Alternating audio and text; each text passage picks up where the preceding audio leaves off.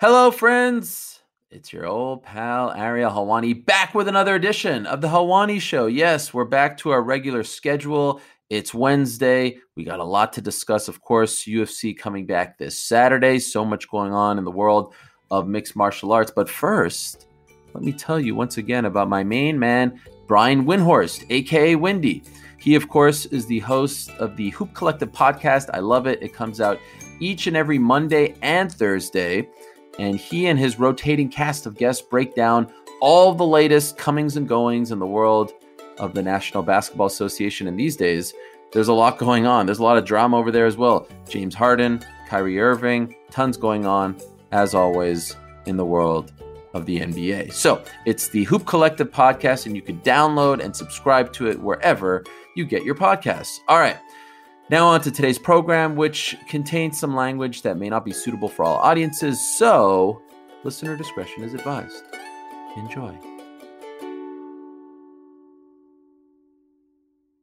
Ladies and gentlemen, welcome to Ariel Helwani's MMA Show!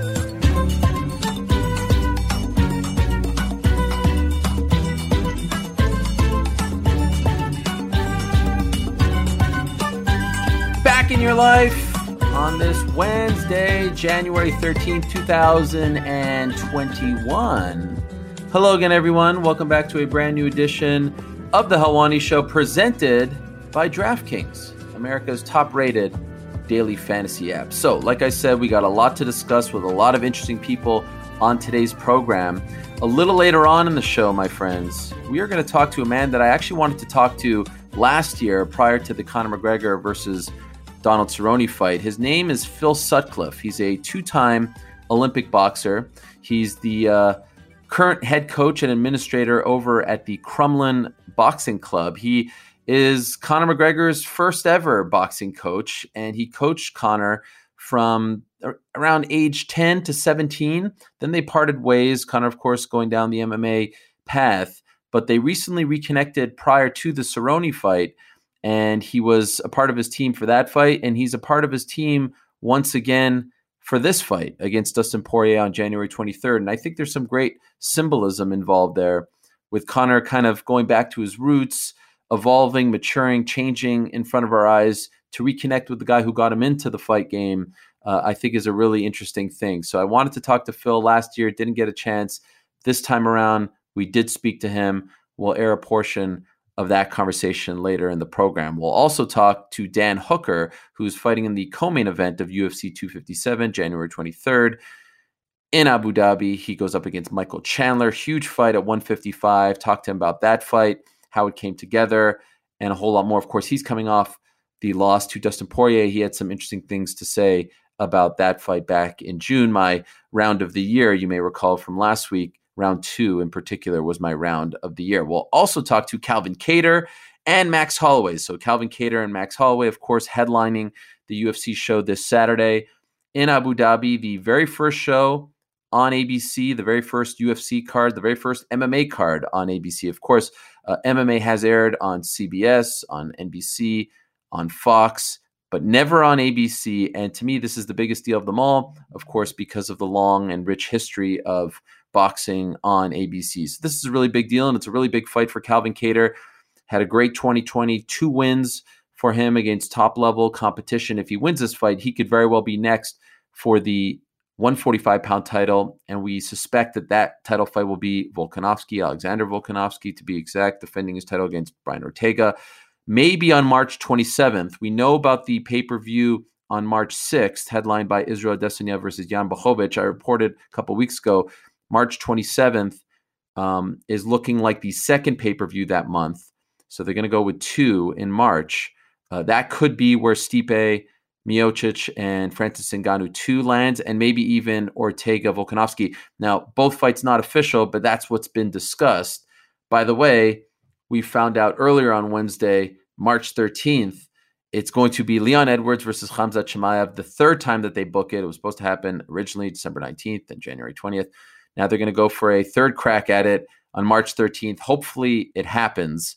Want to see that very much. And oh, by the way, Dana White telling the Mac Life on Wednesday as well that they're in talks with Nathan Diaz for a fight at 155. I've heard the same, and he could be returning in March as well. So March shaping up to be a big month for the UFC, but January is a big month as well. ABC on Saturday, then the January 20th card headlined by Neil Magny, Michael Chiesa, and then, of course, the return of Conor McGregor on January 23rd.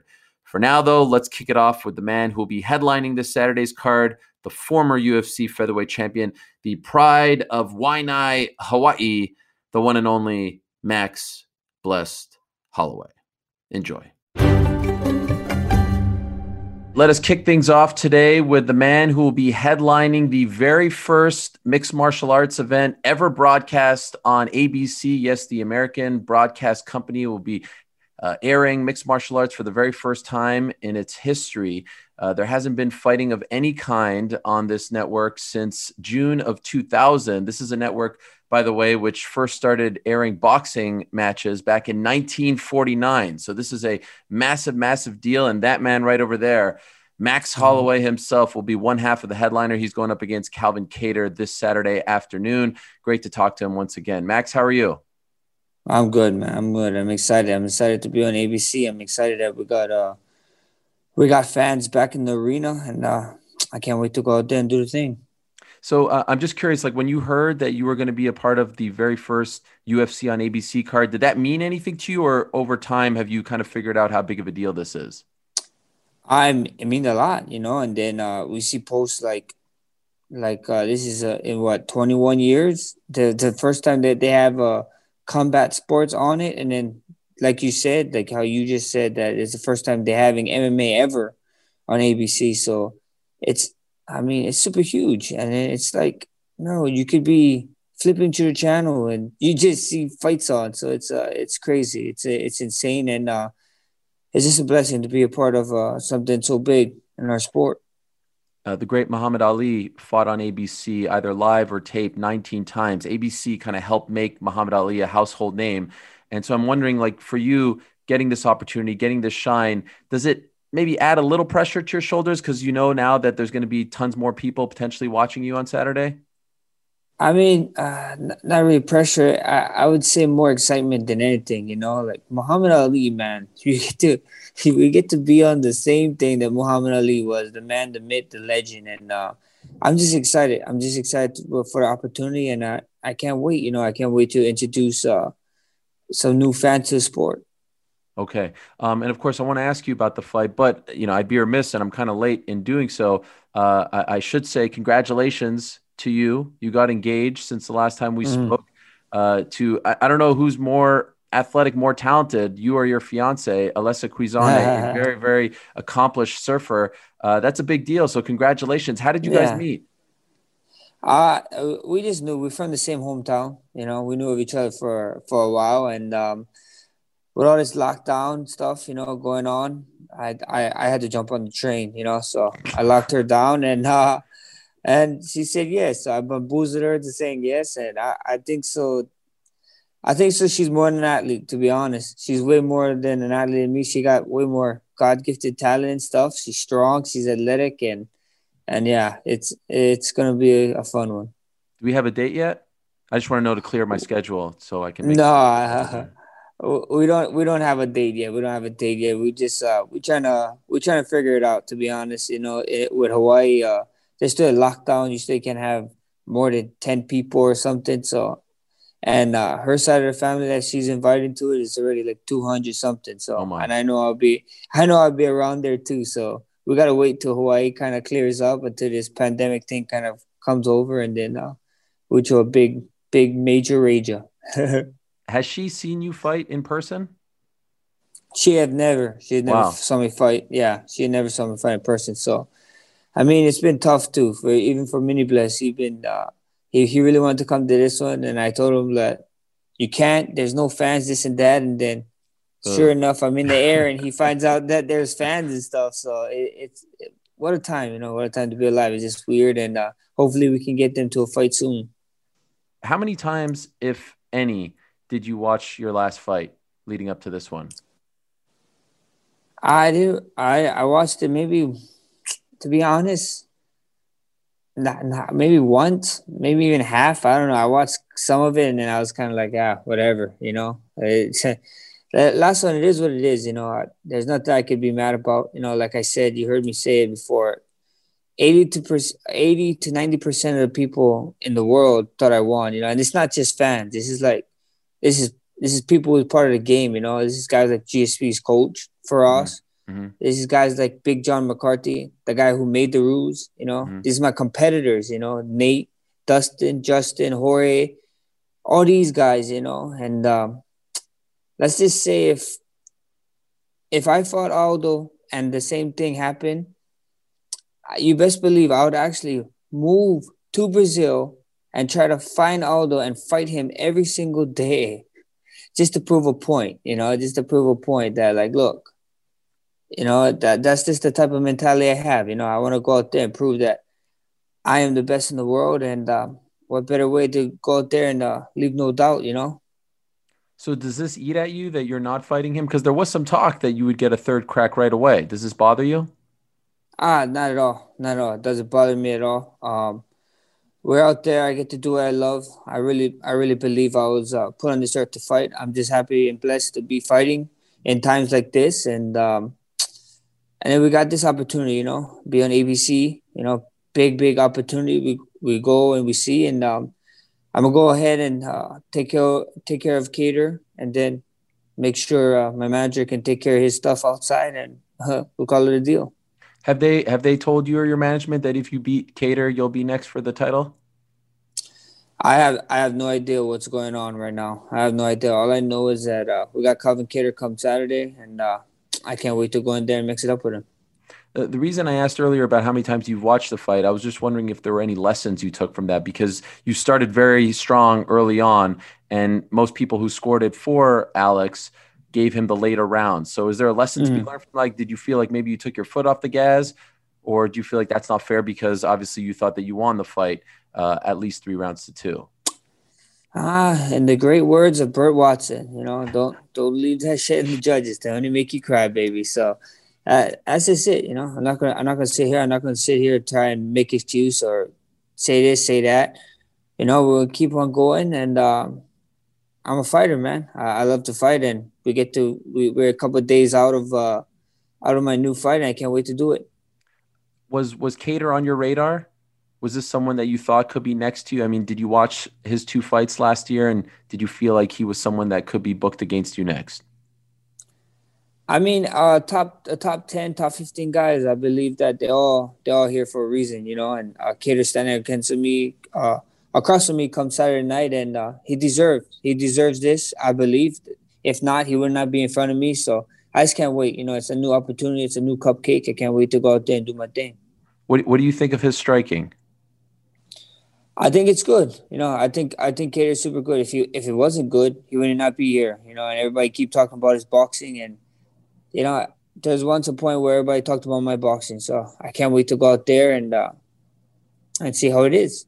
But you said there was once a point people were talking about your boxing. Do you feel like people are sleeping on Max Holloway's boxing now? Not at all. You know, not at all. I think so. People look for points. People need to figure out. People need to try and make the fight look interesting, and so on and so on. So that's the plot. You know, that's the plot. So I'm excited. You know me. I like to strive as being one of the UFC's strikers. So I can't wait to go out there and strike with another striker. It should be fun. Did you watch the Ortega Zombie fight? And if so, what did you think of Ortega? A lot was made of him being Ortega 2.0. We didn't know how he would look after the fight against you. Were you impressed with him? I didn't watch it. I saw highlights, and super excited for him. You know, Ortega did his thing. You know, shout out to him. At the end of the day, he just proved that he is champion caliber. You know, he out there. He got to me. We fought. Things happened. He took care of some injuries. He took care of some stuff, some personal stuff. Went out there, did the damn thing. You know, so shout out to him, and it's super exciting times. I get the impression you don't watch week to week. Like, you'd rather do other things than watch MMA. Is that accurate? Yeah, 100%. You know, 100%. I tell you all the time, I don't really watch too much fighting. Yeah. If I watch guys, most of the fights is like if I watch most of the fights I watch is if it's my friends or or so on or DC. You know, like the only competition I really watch is DC. You know, that's the only competition fights I watch. But other than that, I don't really watch too much fights. I'm over on Facebook gaming. You know, I'm streaming and stuff a lot, and most of my streams sometimes is during fights, and people like come into the stream like, you're not watching the fights. I was like, I mean, I don't know. I'm playing video games. It'd be pretty tough to be playing video games and watching the fights at the same time.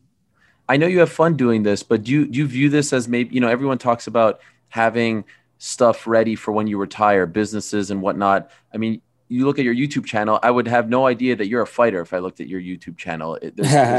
There's clearly like there's a vision, there's a look, and it's, you know, about catering to young kids and doing fun stuff. Is this all part of the Max Holloway Inc., so to speak, like to have a revenue stream outside of fighting, to do the gaming, to do the YouTube channel, stuff like that?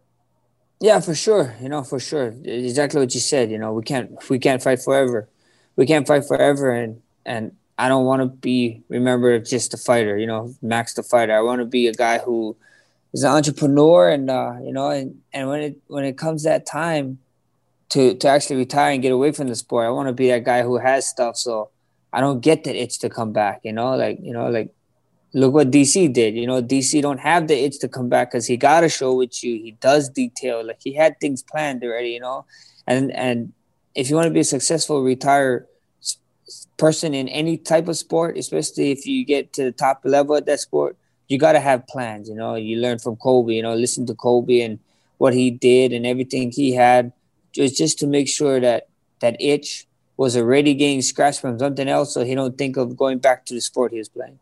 It's amazing you're not even 30 yet, and I feel like we've been watching you for 20 years at this point. Is there a chance you fight till your 40s like DC? I will see what happens. You know, never say never. You know, we see. I mean, some of my coaches and my manager won't agree with that, but I'm a fighter, so we see what happens. I don't know. You know, like you said, people like to forget that I'm not even 30 yet. You know, a lot of people keep talking to me like I'm 37 or something years old. I'm like, we're okay, guys. You know, I just turned 29. We'll be fine. And when that bridge comes, we cross it. So we figure it out. No sparring still for you? No sparring. I feel like that last fight went so good. Everything went so good that, you know, it's like NFL. You know what I mean? Like these professionals already. You don't see them hitting hard at that NFL level already. Why? Because they did enough when they was kids. They did enough when they was coming up in high school and college, whatever. And so when you get to a certain level, you just feel like, look, what is this contact for? You know, we save the contact for the big day, you know, and the big day for us is fight night, so why not? Do you remember the last fight you sparred prior to? Probably the first Alex fight. Okay. That was my last sparring in the camp was the first Alex fight. Okay, and again, I know you say you don't watch them, but you also know Conor McGregor and Dustin Poirier very well. Could I ask who you think is going to win that one? That's a tough one. That's a fun fight. You know, I'm excited. You know, actually, that one I might actually tune in to watch. You know, this. Conor looked hungry. Dustin is hungrier than ever. So it's an exciting time. You know, I can't pick someone. I can see both of them winning in very different ways. So I can't wait, you know, as a fan for that one.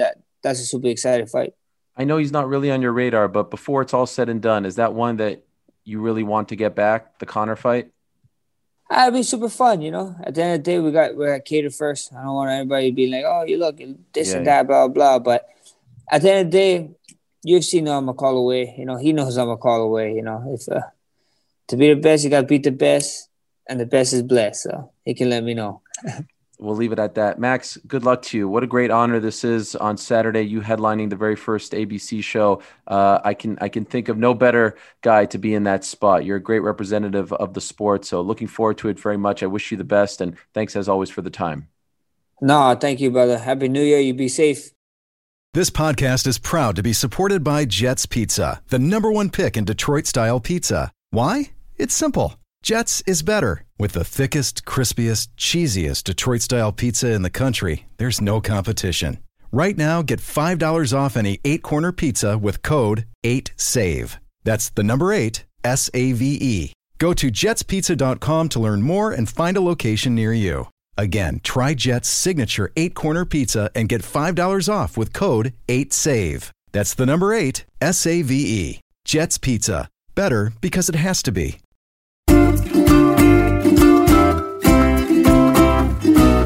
All right, and now let's talk to the other half of Saturday afternoon's main event. This man will be going up against Max Holloway on the very first UFC card on ABC, the American Broadcasting Company. And again, I will say this is a big deal. Just like I said prior to our conversation with Max, first time in 20 years that any kind of fighting airs live on ABC, and the first time in the history of ABC that any kind of MMA action airs live. And in case you didn't know, Calvin, the first time that ABC aired fighting of any kind, 1949. So there's a rich history of fighting on this network. You're one half of the main event. What a great honor it is. Of course, that is Calvin Kattar going up against Max Holloway. And I'll ask you, Calvin, when you found out that you were fighting on ABC and, you know, what a big historic deal this was, what was your reaction? I mean, it's nice, man. But as far as I'm concerned, like, nothing really changes with my opponent, and that's really mainly what I'm focused on. It's exciting. I'll take it in more so after the fight. Great honor, definitely, but I mean, fight's a fight. Who gives, you know, it's nice to have a lot more people watching, definitely, but it doesn't change what I got to do in there, but definitely great checkpoint. So, you know, like history fans like myself, I think of Ali and Cosell and, you know, the heyday of boxing, Foreman, Frazier. If this fight was on the ESPN Plus prelims, you would have been just as excited, I would imagine. No, I mean, it's huge. I get it, you know, but as far as I'm just focused on what I got to do, you know? Yeah. Trust me, I know it's going to be a big deal. It's always nice. It's always like the same risk every time you get in there, right? Whether it's ESPN Plus, the risk doesn't change. But it's nice to have a little more reward on the back end with some more eyes on it, and you know, maybe have a better chance to become more of a household name like my opponent.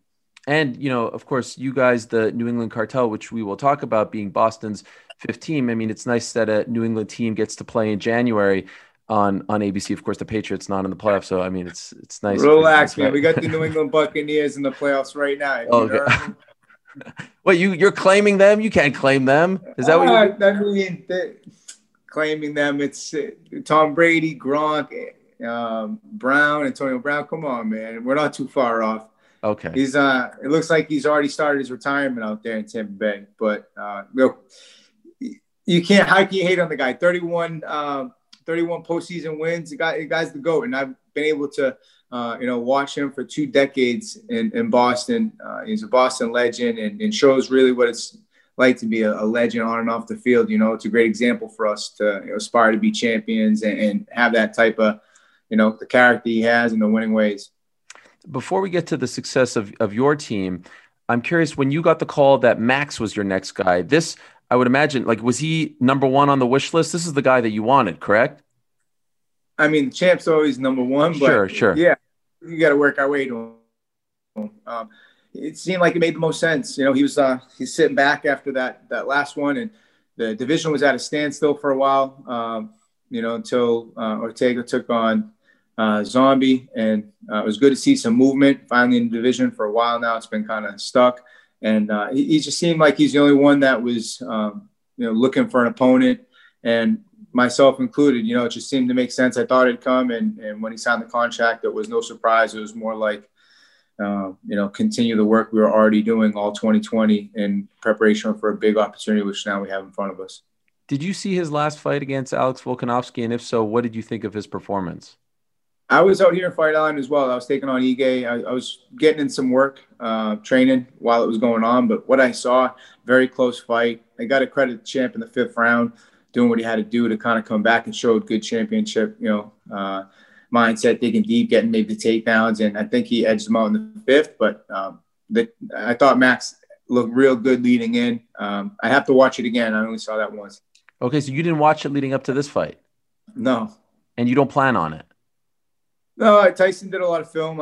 I more so see, I see like clips, things like that every now and then, tendencies. Like, I did watch other fights too, but more so we kind of chop up some clips, see tendencies, and like over the course of most of his fights, as opposed to kind of just one fight in particular. But no, I didn't watch that one from start to end.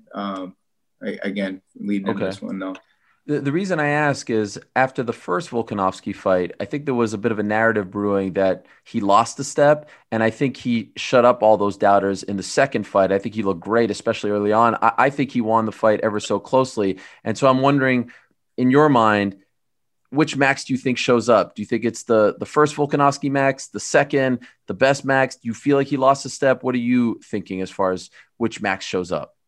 Man, critics love, jumping on a guy early, losing a step, this, that. No, I plan on fighting the best Max Holloway, to step in there. And that's the only way to prepare for a guy. Just like they prepare for the Patriots, right? It's always the Super Bowl when you play in the Patriots.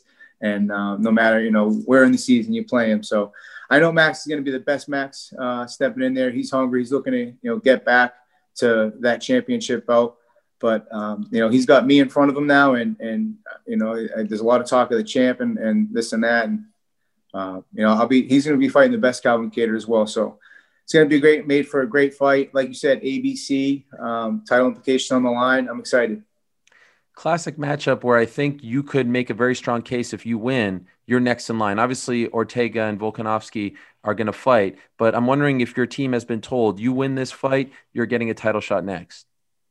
Yeah, I mean, that'd be the way I see it, but who knows, man? We know rankings, politics, all that. I know it puts me in good position. When you take out the number one guy, that list gets real small. Is that what you will be asking for? Definitely. I said it prior to me getting this matchup. I think if you want, a shot at the champ, I think you got to go through everyone thinks Max is already the uncrowned champion. I think he won that fight. And I think if you want to fight the champion, you should have to go through him anyway. Right. Number one contender. He's the pound for pound 8 fighter in the world. Like you said, when I first watched it, I gave him the nod. It was right there. So, I know he's hungry. But so isn't the guy up and coming who's never had the accolades he's had. Who's hungrier? And so talking about yourself in the year that you had a phenomenal 2020, 2 great performances. And I'm wondering about this. I did my year in review last week, and I mentioned you as one of the most improved fighters in the UFC. Sometimes people take that as an insult. It's not meant to be. I think it's a compliment. It's meant to be a compliment as far as I'm concerned. Do you even agree with that, though? Because other people will be like, no, Calvin's been doing this thing for a long time. He's just getting the love and attention now. Or would you agree that you have improved quite a bit since you maybe not entered the UFC, but the last couple of years? I definitely learned more since I made my debut in the UFC, than I have in my whole career. Now it's just about absorbing it all, and then it's like stepping up to the tee shot. You're thinking all these things, but then you got to not think of really anything, go out and just swing the club. I feel like that's where I'm at. I got a lot of information, and it's always adjusting who you're fighting.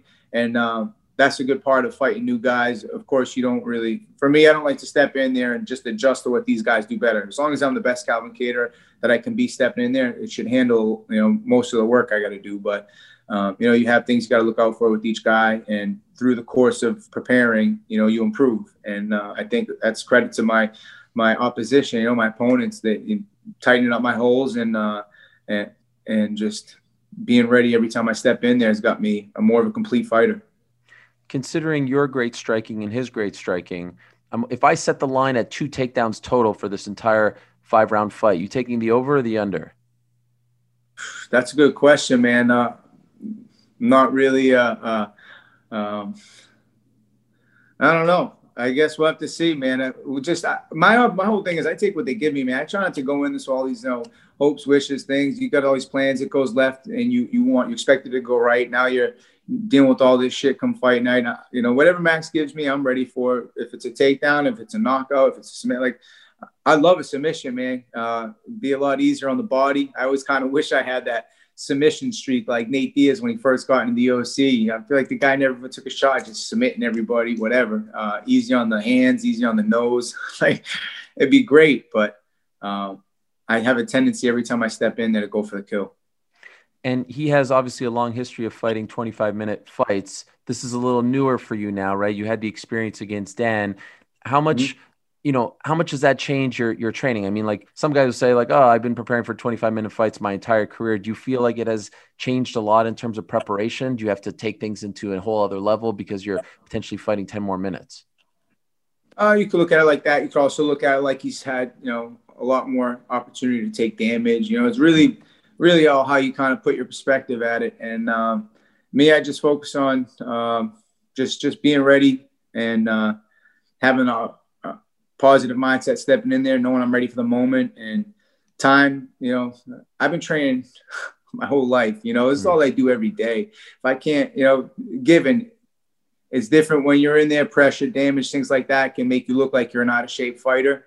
But when you could be in the best shape of your life, you know, but I couldn't be more ready stepping into this one.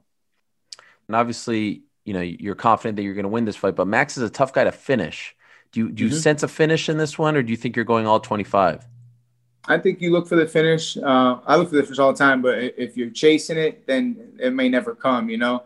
I just focus on going out, get my hand raised, and if I could do that, that'll be enough. Hi, it's Mike Greenberg letting you know ESPN Bet is ready to take you through all the biggest sports moments this spring. The official sportsbook of ESPN has exclusive offers and markets from Scott Van Pelt, Stephen A. Smith, and me, plus many more. From the playoff intensity to finally getting out to the ballpark, there's no better time for sports fans. Sign up today. New users get a bet reset up to $1,000 in bonus bets if your first bet doesn't win. Download ESPN Bet today. What a play. Must be 21 plus and present in select states. Gambling problem? Call 1-800-GAMBLER. Terms and conditions apply. See app for details. Now let us say hello to the man who will be co-headlining UFC 257 next weekend in Abu Dhabi. Of course, he's the hangman himself, Dan Hooker. Highly anticipated fight against Michael Chandler, a fight that just came together apparently a couple of weeks ago. Dan, appreciate the time as you're getting set to go out to Abu Dhabi. Could I ask, when did you find out that you were fighting Michael Chandler? Because this kind of came together very recently. Yeah, I've known about it for a while. I've known about it. I've been training pretty hard for about 6.5 weeks for Michael Chandler. So yeah, I was approached about this fight a while ago. So I'm more than ready at this point. I would imagine you like the idea of fighting Chandler. There's a lot of buzz surrounding him. He's a fresh face, former champion in Bellator. When they offered you this, was it a no-brainer for you? Oh, 100%. The whole card, you know, the first pay-per-view of the year, Conor McGregor card, Dustin Poirier. It's a huge card. And he's a big name, you know. They put him in as the backup for the title. That shows how much stock they kind of put behind the guy. And I was one of the first guys to put my hand up and say I'd welcome him to the UFC. So yeah, I was excited that name came through, and I was excited about the card and the opportunity, and to fight on Fight Island as well. A guy like Chandler, who made a name for himself in Bellator for about a decade, former champion a couple of times there, 155. Are you familiar with him before they offer you him, or before he comes to the UFC? Like, are you a guy that watches Bellator and other organizations? Oh, I definitely watch as much fights as I can, but more I'd say from the scene down here, like the local circuit down here. So I definitely knew who he was, you know, and I'd seen highlights of him, highlights of his fights with Eddie Alvarez. When Eddie came over to the UFC, or, you know, I'd go back and just have a quick look. But I hadn't done any real study on Chandler until the fight came through, and I wasn't that aware of his career or his accomplishments. But going back and having a look at what he's done in Bellator and seeing that very early on he was fighting at a high level in Bellator. You know, he's had 20-something fights in that organization. So he's been at the top tier for a long time. So I definitely understand, going back and watching his career, that the excitement around him coming over to the UFC is definitely warranted. So now that you have done that work, that homework, so to speak, are you impressed with him? Like, do you consider him a top tier UFC lightweight based on what you've seen?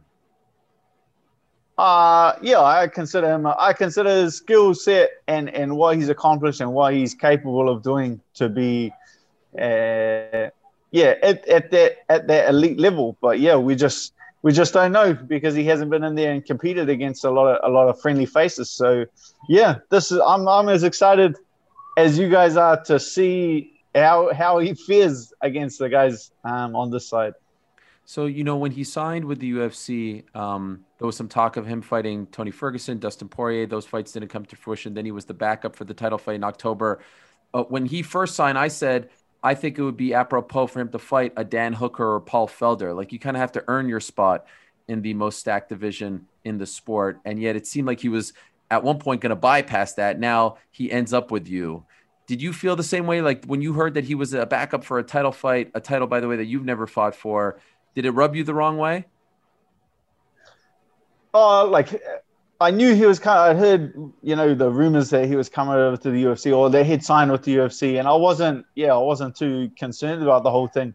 And then they put him as the backup for the title. And I was like, well, that fight now interests me. That's a fight that I would like. If you're putting him in as a backup for the title, I would like to take that spot. I would like to get in there, beat him, and take that spot and put myself back in title contention.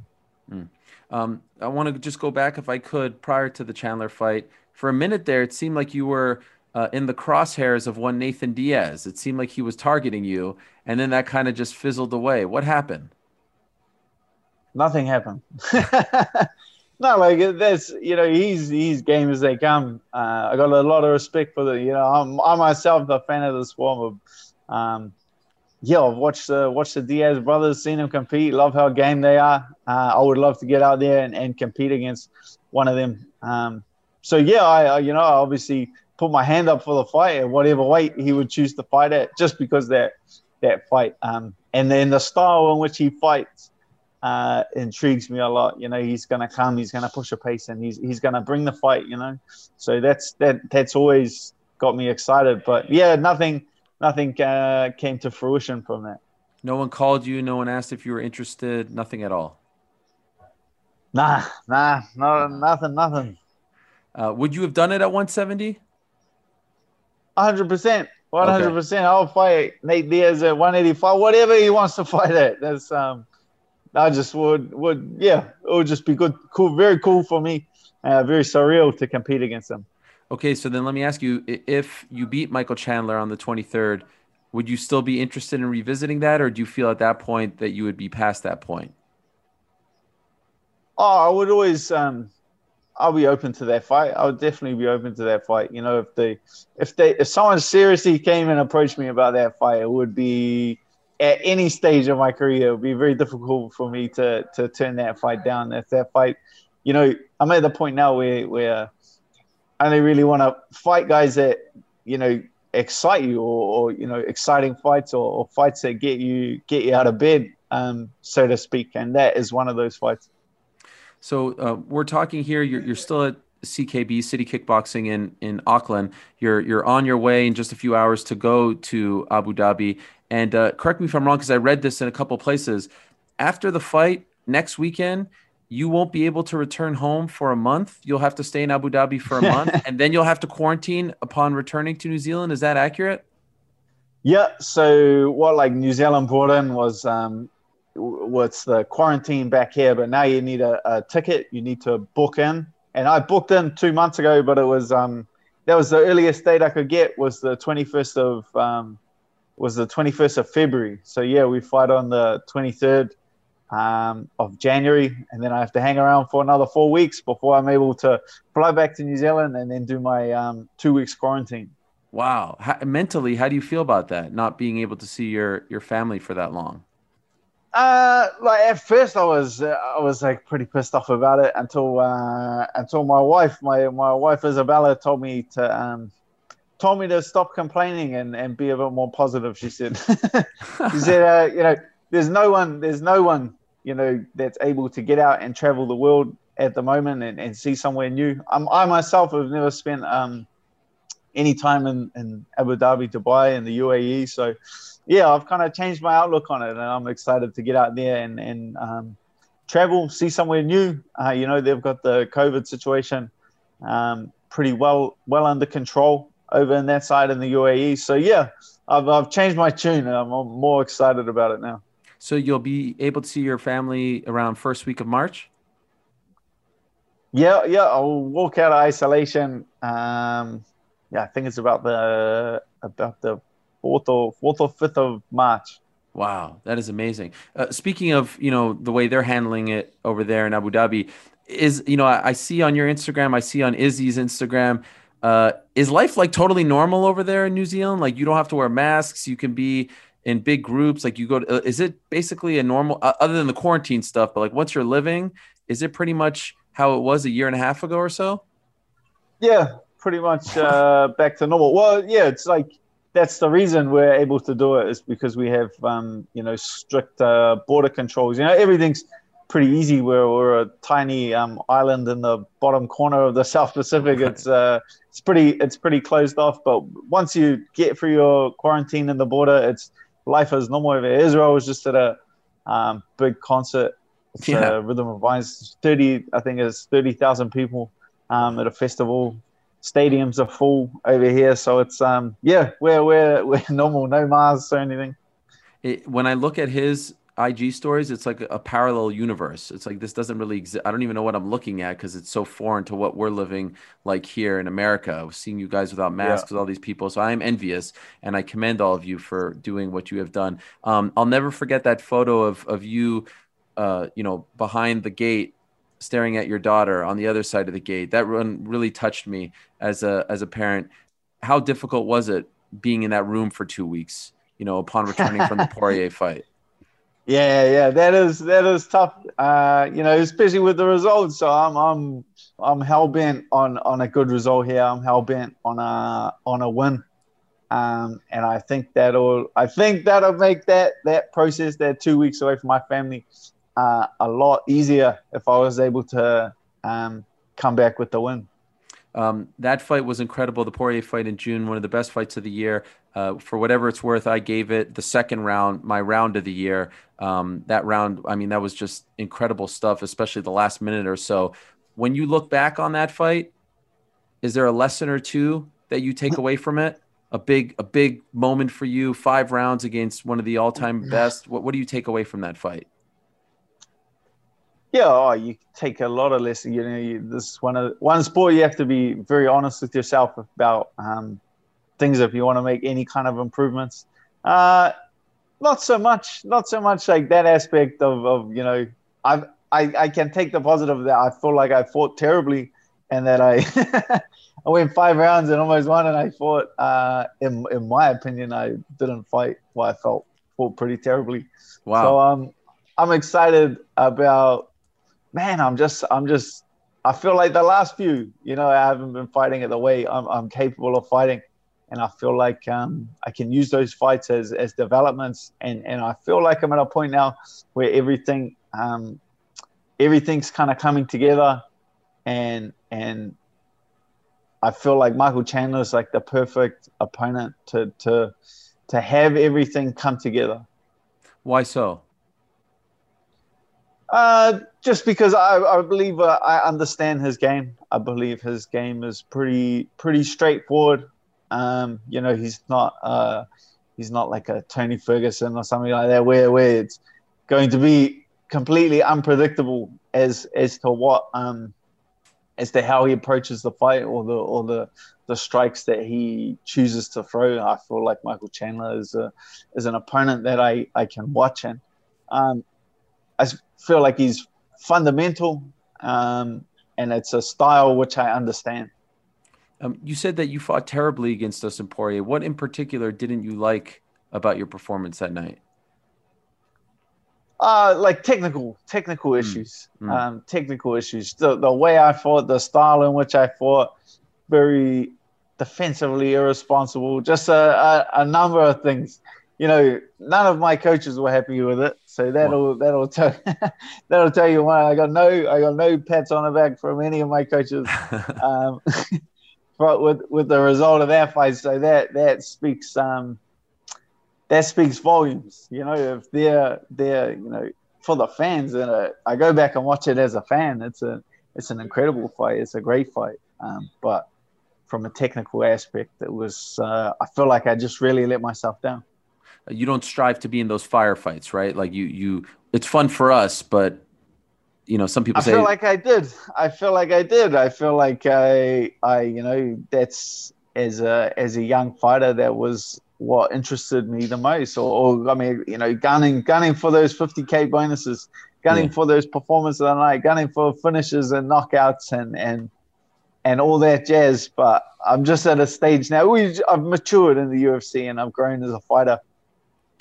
it's just like a 50K bonus is not gonna change my life in any way, shape, or form. I feel like I've outgrown gunning for that or fighting in that style. I need to emulate more of what my teammates have done.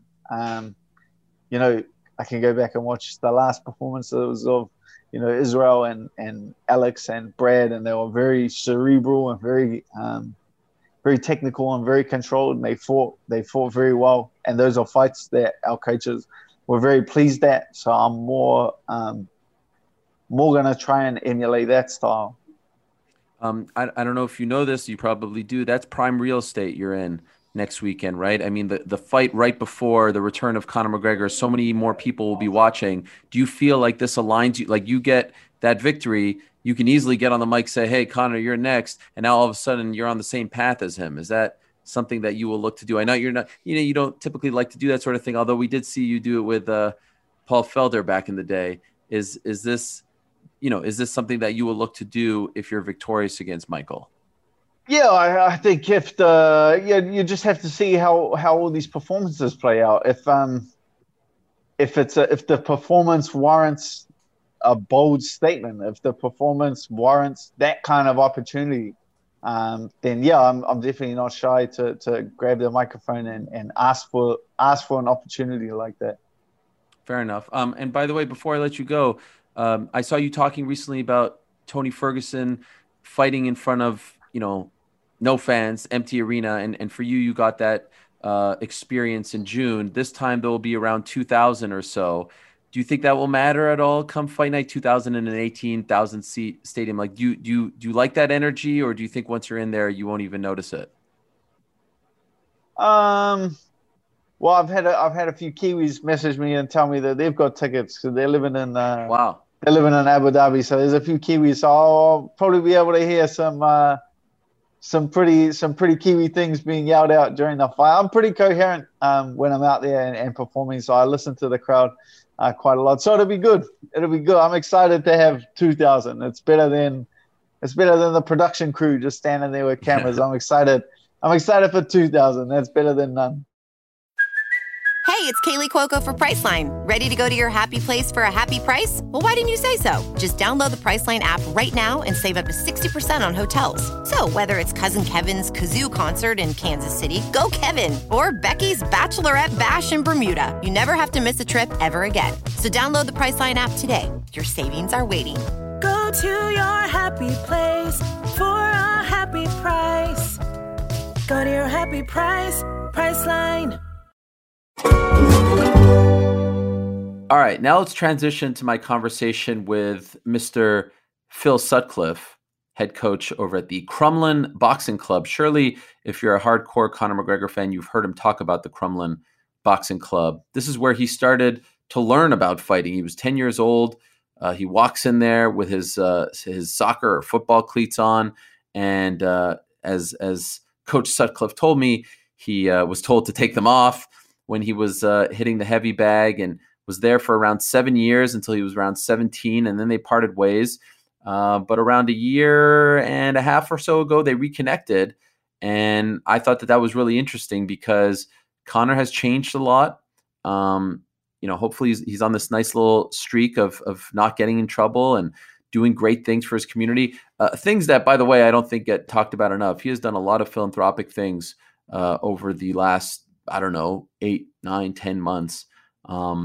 And I think he has shown a great maturation. In any event, he's reconnected with Sutcliffe. Sutcliffe was in his corner for the Cerrone fight. He will be in his corner for the Poirier fight. And he's just a great boxing mind. Like I said at the top of the show, a 2-time Olympic boxer representing Ireland. So I spoke to him about reconnecting with Conor, and we talked about a whole bunch of things leading up to this fight. This is a portion of that conversation. You can get the whole thing on the ESPN MMA YouTube channel, but enjoy this slice of my convo with one Coach Phil Sutcliffe.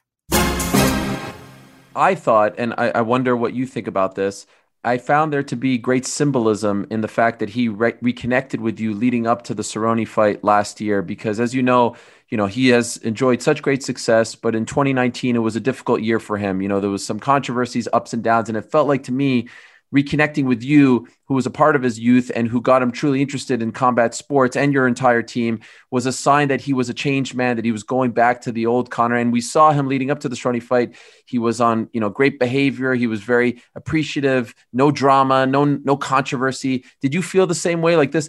It was almost like a Zen-like Conor in front of us. And it seems like it's the same kind of guy in front of us again. There's no controversy this time. And teaming up with you kind of signaled that to me. Did you see that kind of symbolism as well?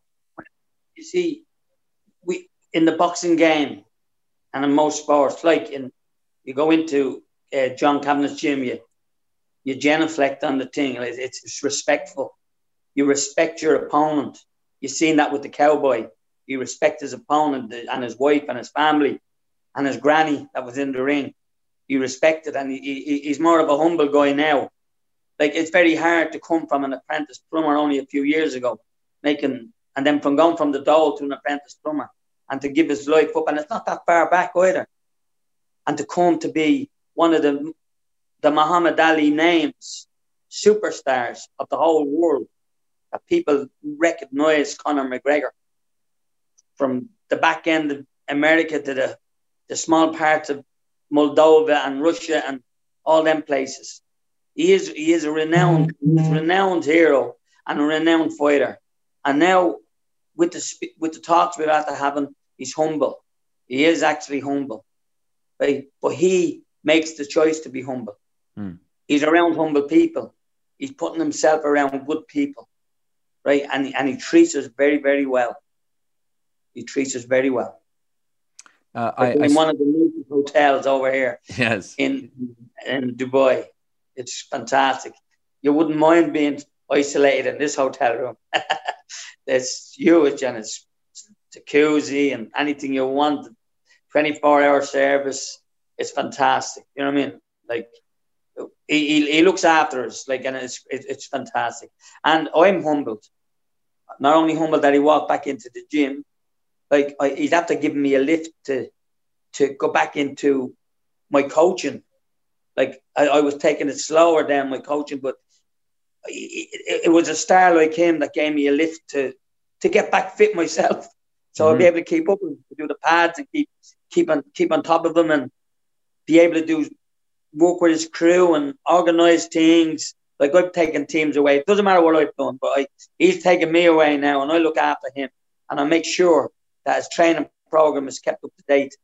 We keep a close eye on his program, and he's very diligent on this. He's on a time scale now because he's keeping to the time scale. He's up very early in the morning training. He's doing his second sessions. His weight is coming down. Everything is just, the box are being ticked. The box are being ticked as we go along for this fight. Obviously, after the Cerrone fight, it was a very different world that we were living in, and plans changed. He wanted to fight at least 3 times in 2020. But I'm curious, did he keep in contact with you, even though he wasn't fighting? And I know that the rules were very strict in Ireland, but were you able to keep tabs even prior to this fight against Dustin Poirier being booked? Of course. We had our own gym open just for him. We kept a social, elite athletes were allowed to train all the time, even in Ireland. But they had to keep their distance. We were in pods of 5 now. But when Conor came to the gym, all he had was his crew, his film crew that worked so hard, and Tristan, and then the doctor and Colin, right? And then if John Cameron came across to have a look at the spar, or Owen Roddy, they were invited. But we kept our distance. We wore a mask. We did everything that was to keep everybody safe. I've heard you call him the Muhammad Ali of the UFC. That's obviously a very big statement. Do you say that because of his fame, his impact, or do you say that really because of his striking? Do you see similarities between him and Muhammad Ali? Well, there's similarities between Muhammad Ali and the name. He has as big a name as Muhammad Ali all over the world. All over the world. He's been. A lot of people don't know what he's done for loads of different kids, helping out. helping the Children's Hospital, buying them so many £1,000 worth of masks, you know, and he was the first celebrity to do that in Ireland, right? To supply it and go out himself and deliver it. Jonathan, and go out himself and deliver it.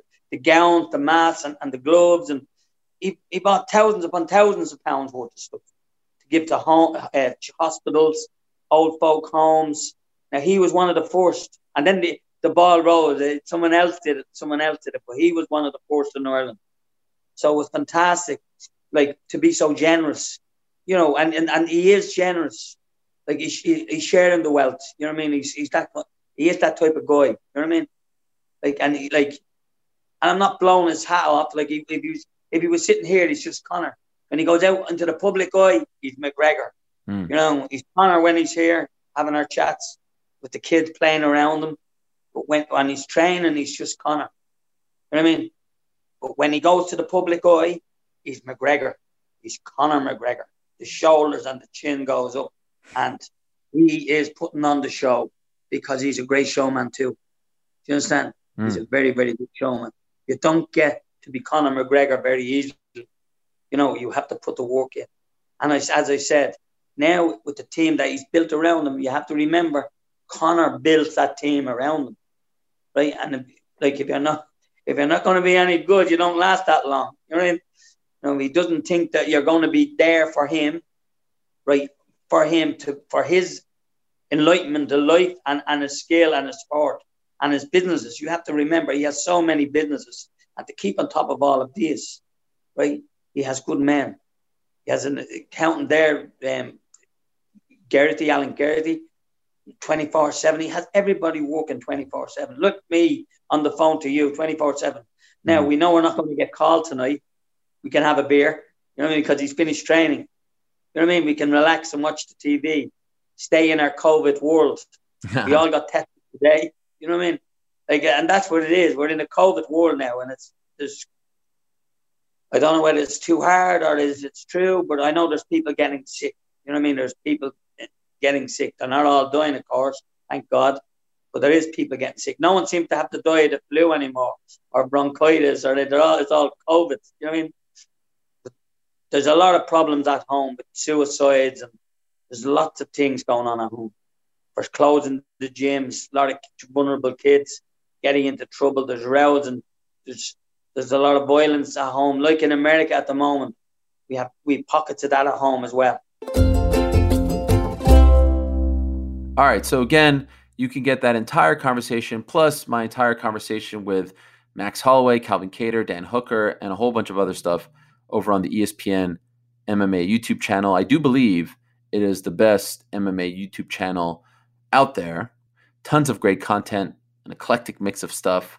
It's a lot of fun. So go check that out. And again, UFC back on Saturday, 12 p.m. Eastern, ESPN Plus, Holloway, Kattar, main card, 3 p.m. Eastern on ABC. Like I said, something for everyone on this card. Some interesting names. The return of Joaquin Buckley.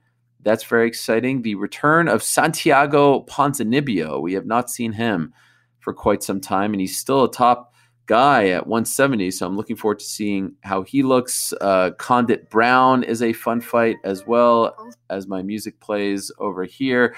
Holloway, Kattar. I mean, there's just so much. There's so much. Phil Hawes, I'm looking forward to his return. So that goes down this Saturday, and I do want to remind all of you that we've got the VVIP edition of the Helwani Show this coming Tuesday.